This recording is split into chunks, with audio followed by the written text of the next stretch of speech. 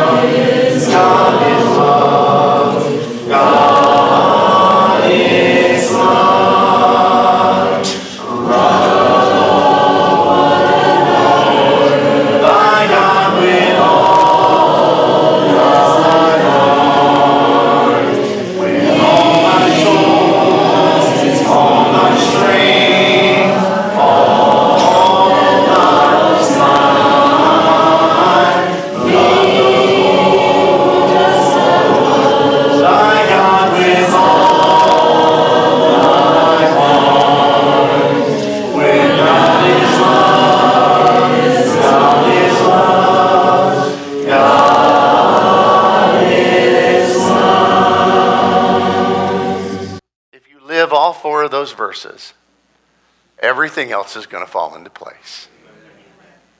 For on that hinge everything. All the law, all the prophets. Jesus said those commandments, the greatest commandment, the essence of life and of faith, on them hinge everything else. Tonight we're in 1 Peter chapter 3. And we are not going to be able to finish 1 Peter. In fact, we're not even going to finish chapter 3. But I hope that you will continue it on your own and that you'll study. I know that at some point Tad or one of the Bible class teachers will cover the book of 1 Peter and you'll be able to pick up where we left off. So please continue to study this great book on your own. As you know, the theme that we've discussed is being strangers in a foreign world. And Peter is going to be very, very clear about this. We are pilgrims. He'll use the word pilgrims, strangers. We're aliens. We are different from the world around us. And in essence, we're behind enemy lines and trying to survive in this place. Outnumbered, totally outgunned, seemingly in a lot of ways. But yet we've been tasked with taking the fight of evangelism and of reaching the lost into the very belly of the beast In fact, Jesus would say it this way in Matthew chapter 16, and the gates of Hades will not prevail against my church. So we don't sit back on the defense. We take it right to the gates of the enemy, because we're living right at the gates of the enemy. But how do you survive in that?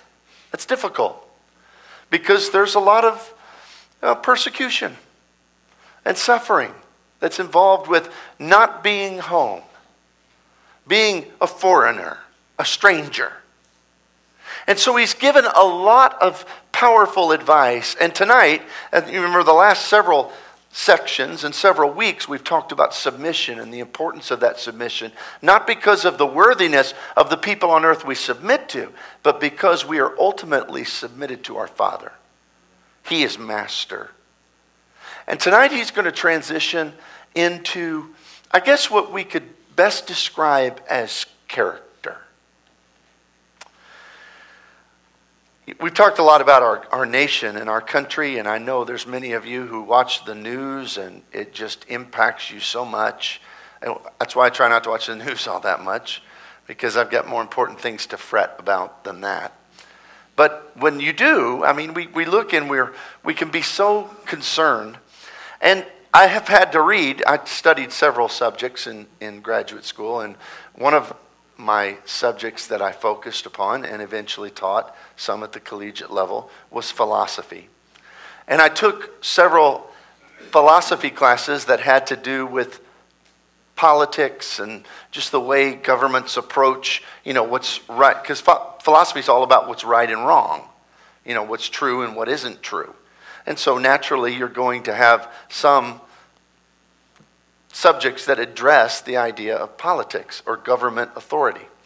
And so in one particular class, I was assigned a book that I read and was fascinated by, and I've never forgotten it. It was written by a Spanish political philosopher named Ortega de Gasset.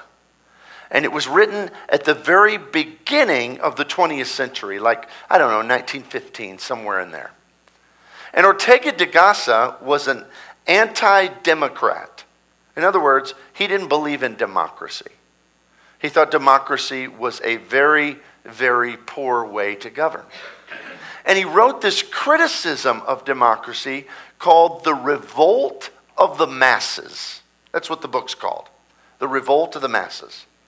And in the book, the entire thing is about the danger, and really it's really quite stunning now, having read the book, because when I turn on the television, it kind of exactly what he said would happen is kind of happening. He said the problem with democracy is going to be when it runs its course and the masses, the people, when they figure out that they can vote for people who promise them things, they'll do it. When they collectively figure that out, and then you won't have leaders anymore. You won't have people who make decisions based upon what they believe to be right and best. They'll make decisions based upon what they believe will get them the most votes. He wrote that in 1915. And he predicted that would be the demise of all democracies. Now, what he argued for, and part of the reason he said it's going to be such a problem, is he says the masses are not capable of ruling themselves. That's his argument. He believed in an aristocracy system. Now, he's Spanish, so he's from Europe. That's not surprising. Europe's had aristocracy for way back to the Roman Empire. I mean, all through the Middle Ages, everything was run on a feudal system of aristocracy. Everybody knows what an aristocracy is, right? An aristocracy is a class of people who are born to rule. And his argument there, when I thought of aristocracy, I kind of think of the spoiled rich people, who just tell their serfs to go work the land and they steal everything from them so they can live this opulent lifestyle on the backs of other people. And that image was kind of dispelled somewhat by reading de Gasset. Because de Gasset described a different aspect, and he gave historical accounts, and he referred to other works, that he said that the aristocracy, that's not really how it was for the majority. In fact, he talked about the poor aristocracy. And in fact, if you look historically, there were a whole lot of poor nobles who had very, very little land. And in fact, they did have serfs who worked their land, peasants who worked their land, but they were out there working beside them because if they weren't, nobody was going to eat. You know, there was more nobles like that than there were the rich, opulent ones who took advantage of everybody. But he said the reason it's a problem, and I'm getting to a point, I promise. He said the reason it's a problem is that the masses weren't born to rule. And it made me realize we have an aristocracy in the United States. If you're named Bush, or maybe Kennedy, or Rockefeller, or you understand what I mean? And he talked about the fact that from the time an aristocrat, a nobleman was born, he would be with his father every day, and his father would be talking to him at 3. It wasn't like spoiled rich kids today, right? Who just get everything and no responsibility. These 3 and 4 and 5 and 6 and 7 and 8-year-olds were being hammered with their responsibility on their shoulders for their entire lives. And they were told by their parents, you have to be responsible. You have to make the right decisions because your family's livelihood and everybody who works on this land, their livelihood is dependent upon you.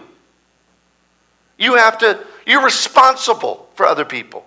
So in other words, they're raised from the time they're little with this idea that you have to be the one who bears the burdens of everybody else. That's what it takes to make the decisions. Now, I encourage you to read the book on your own. It's really interesting. And I'm not making any political applications from it. But I am going to make a spiritual application from the idea of nobility. That's a biblical concept. We talk about that all men are created equal. They are. Until they're born again. And then they're not equal anymore. Because they then become royal. They then become noble. You are not like everybody else in the world. And you may look the same as other people at work. And you may, in some ways talk the same. I hope not in every way, but some ways, And you eat the same kind of food, and you maybe live in the same kind of neighborhood, and you may wear the same kind of clothes.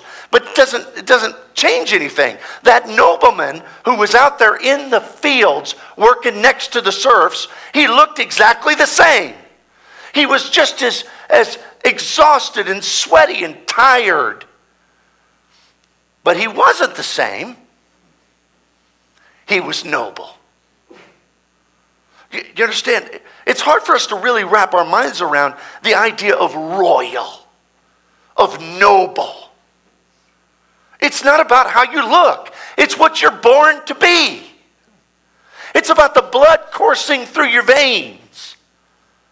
And the Bible tells us, and Peter has stated it plainly, that when we became a part of Christ, we were chosen.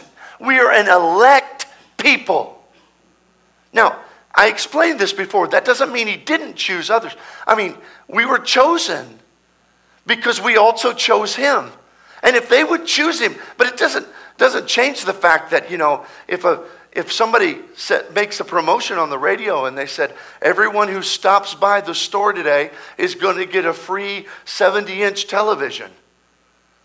And you walk in there and they give you the free 70-inch television. You're still pretty special because you got a TV and other people don't. But they could have. You see, it's still available. But the fact that we chose him, he also chose us. We are the elect.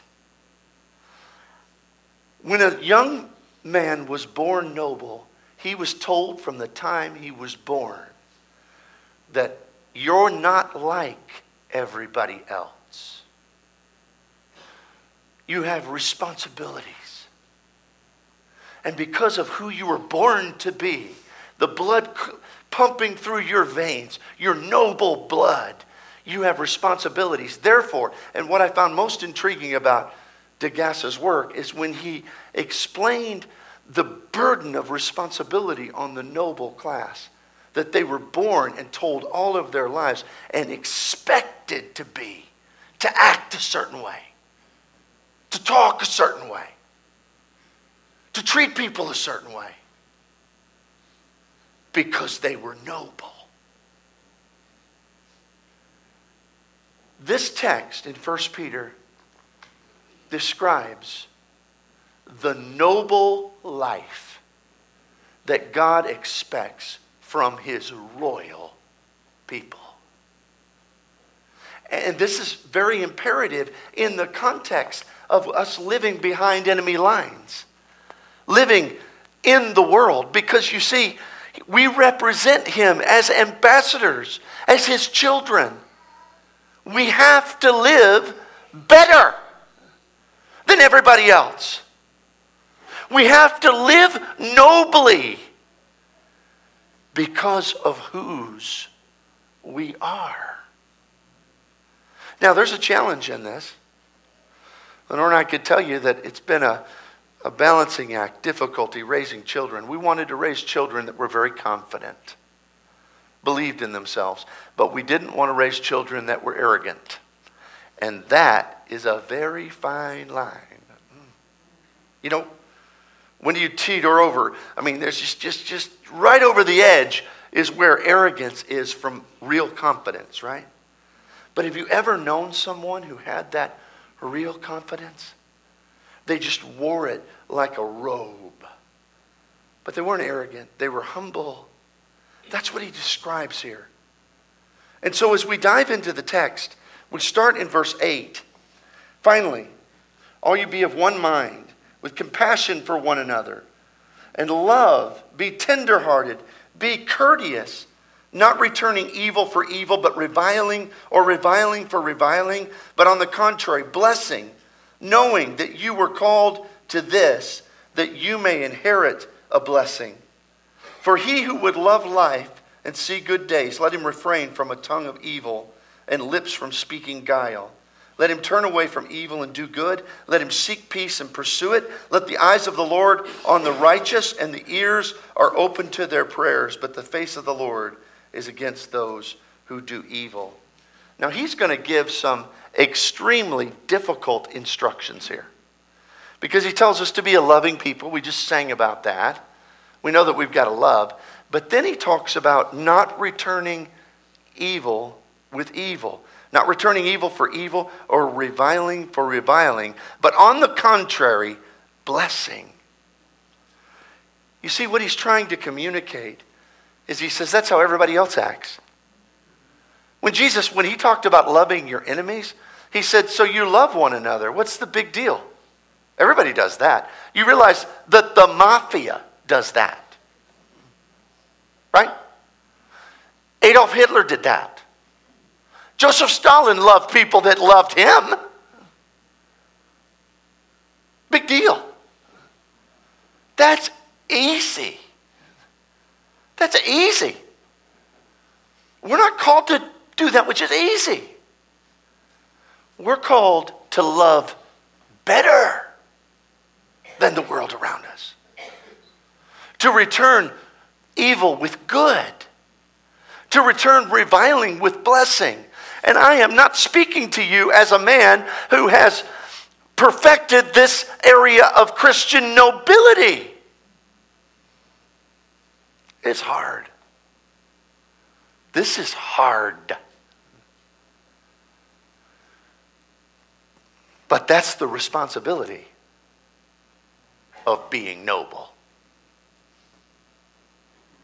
Because this blood coursing through our veins, this calling, being adopted as children of the King, has some responsibilities. And they aren't all easy. He says the world acts a certain way. The world loves the people that love them. You must be better. You must be better. And of course, the reason is our example. I mean, Jesus. If Jesus only loved those who loved him, none of us would be here tonight. And he would have never come to a world of people who would have rejected him. It's not easy, but it's necessary. So he describes here a noble love for others, different than the love the world has. Now, that doesn't mean it's an emotion. We've got to separate that out. The world defines love as an emotion. When somebody is really ugly to you, you're never going to feel butterflies about them. You're going to feel, oh, no. In fact, your emotions. But you see, nobility says that we are masters of how we feel. They don't master us. So I can feel hatred towards a person and treat them with love. I mean, I hear people all the time, and it's so comical, even in the church, who say, I just feel so much anger. So? I feel this. And? I mean, right? Do you ever feel angry towards your kids? Yes. I know you have, or your kids are better than mine. They might be. But here's the thing. You still feed them? Correct? I hope. So you are capable of feeling one thing and doing something else. Yes? But the way we talk, I mean, why do we even reference our emotions as often as we do? I just can't believe you said that to me. It just makes me so angry. Okay? Yeah, that makes sense. So? I mean, it doesn't really have any bearing on what we're supposed to do. Christians don't order their lives based upon how they feel. They're the masters of how they feel, not mastered by their emotions. That's the only way you can love people who treat you wrong. That's the only way you can love your enemies, is to feel anger. And the Bible never says it's wrong to feel something. Is there any texts that tell you it's wrong to feel something? Be angry but sin not, yes. I mean, you can feel. I mean, Jesus got angry. Jesus got upset. The Lord was going to wipe out the Israelites like over and over and over. But he didn't. We must have a noble love. We must be better. Then he talks in verse 13 through 15. And Peter says, who is he who will harm you if you become followers of what is good? But even if you should suffer for righteousness' sake, you're blessed. Do not be afraid of the threats, nor be troubled, but sanctify the Lord God in your hearts, and always be ready to give a defense to everyone who asks you a reason for the hope that is in you with meekness and fear. He says you need to have a noble love, and you must have a noble perseverance. Noble perseverance. Now this reminds me a whole lot of Seth in sports, because we had some rules, and probably the two sports that impacted this the most was when we were doing tournament martial arts fighting and when we did football all of his life. But we had some rules about, no matter how hurt you are, if you can, you get back up and you shake it off. And the reason was because, well, we're better than that. Son, we're tough. You get up. You shake it off. You persevere. And when you think about what he's saying here, he's saying exactly the same thing. He says, you're better than that. You can't be broken by people in the world when you're royal, when you're noble. And you're going to let them break you? No. He says, you have been suffering. You're going to suffer. And he says, and in it you can even be blessed. There is a nobility in suffering. It's all in how you look at it. Paul looked at suffering as a good thing. But then he says, as you suffer, he says, you always be ready to give a defense, because that has power. He says, you be thinking even in those times about who and whose you are. You're better than that. Live that way. And then, in verses 15 through 17, always be ready to give an answer with meekness and fear, having a good conscience, that when they defame you as evildoers, those who revile your good conduct in Christ may be ashamed. For it is better, if it is the will of God, to suffer for doing good than for doing evil. He says, you need to have a noble love, you need to have a noble perseverance, and you need to have a noble witness.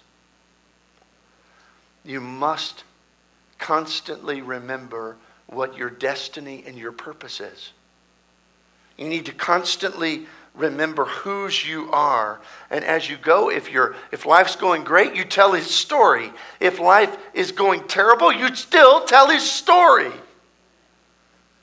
You go forth, you preach, you teach, you share, you witness to the good that he's done in your life. Because you're not just noble from some insignificant house lost to history. No.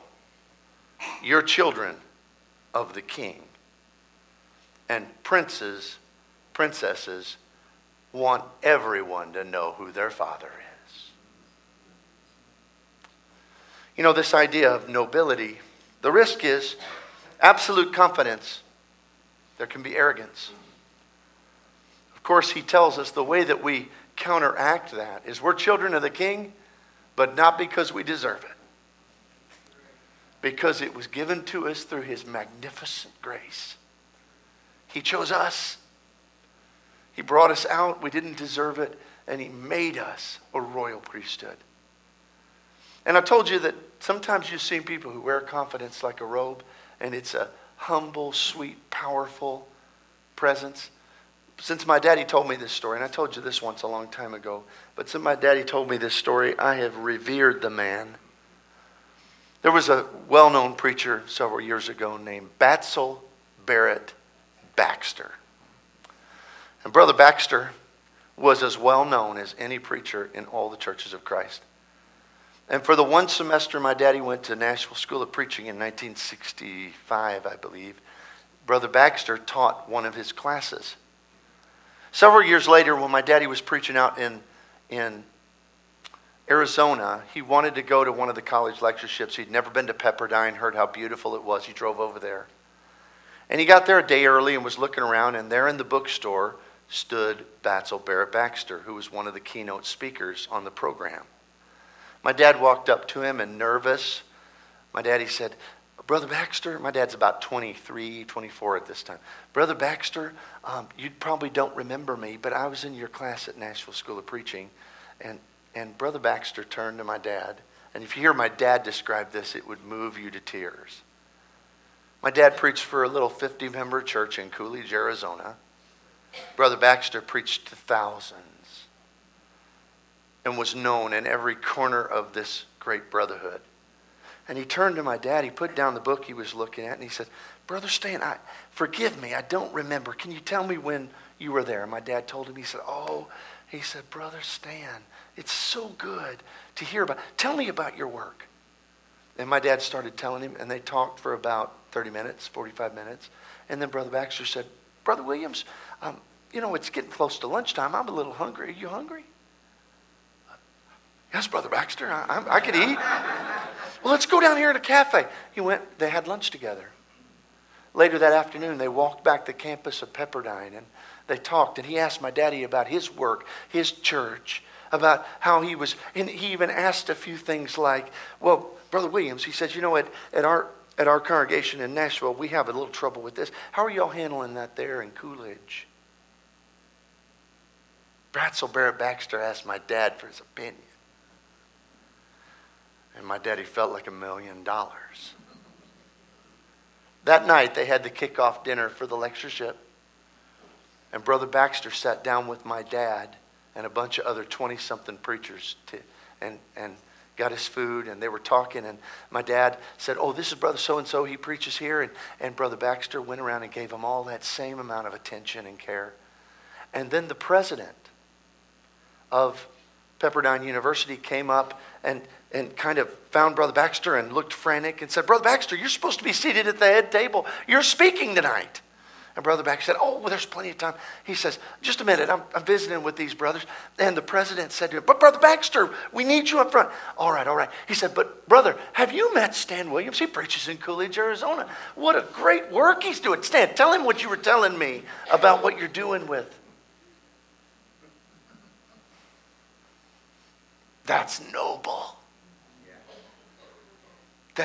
Brother Baxter knew who he was. But he so knew who he was.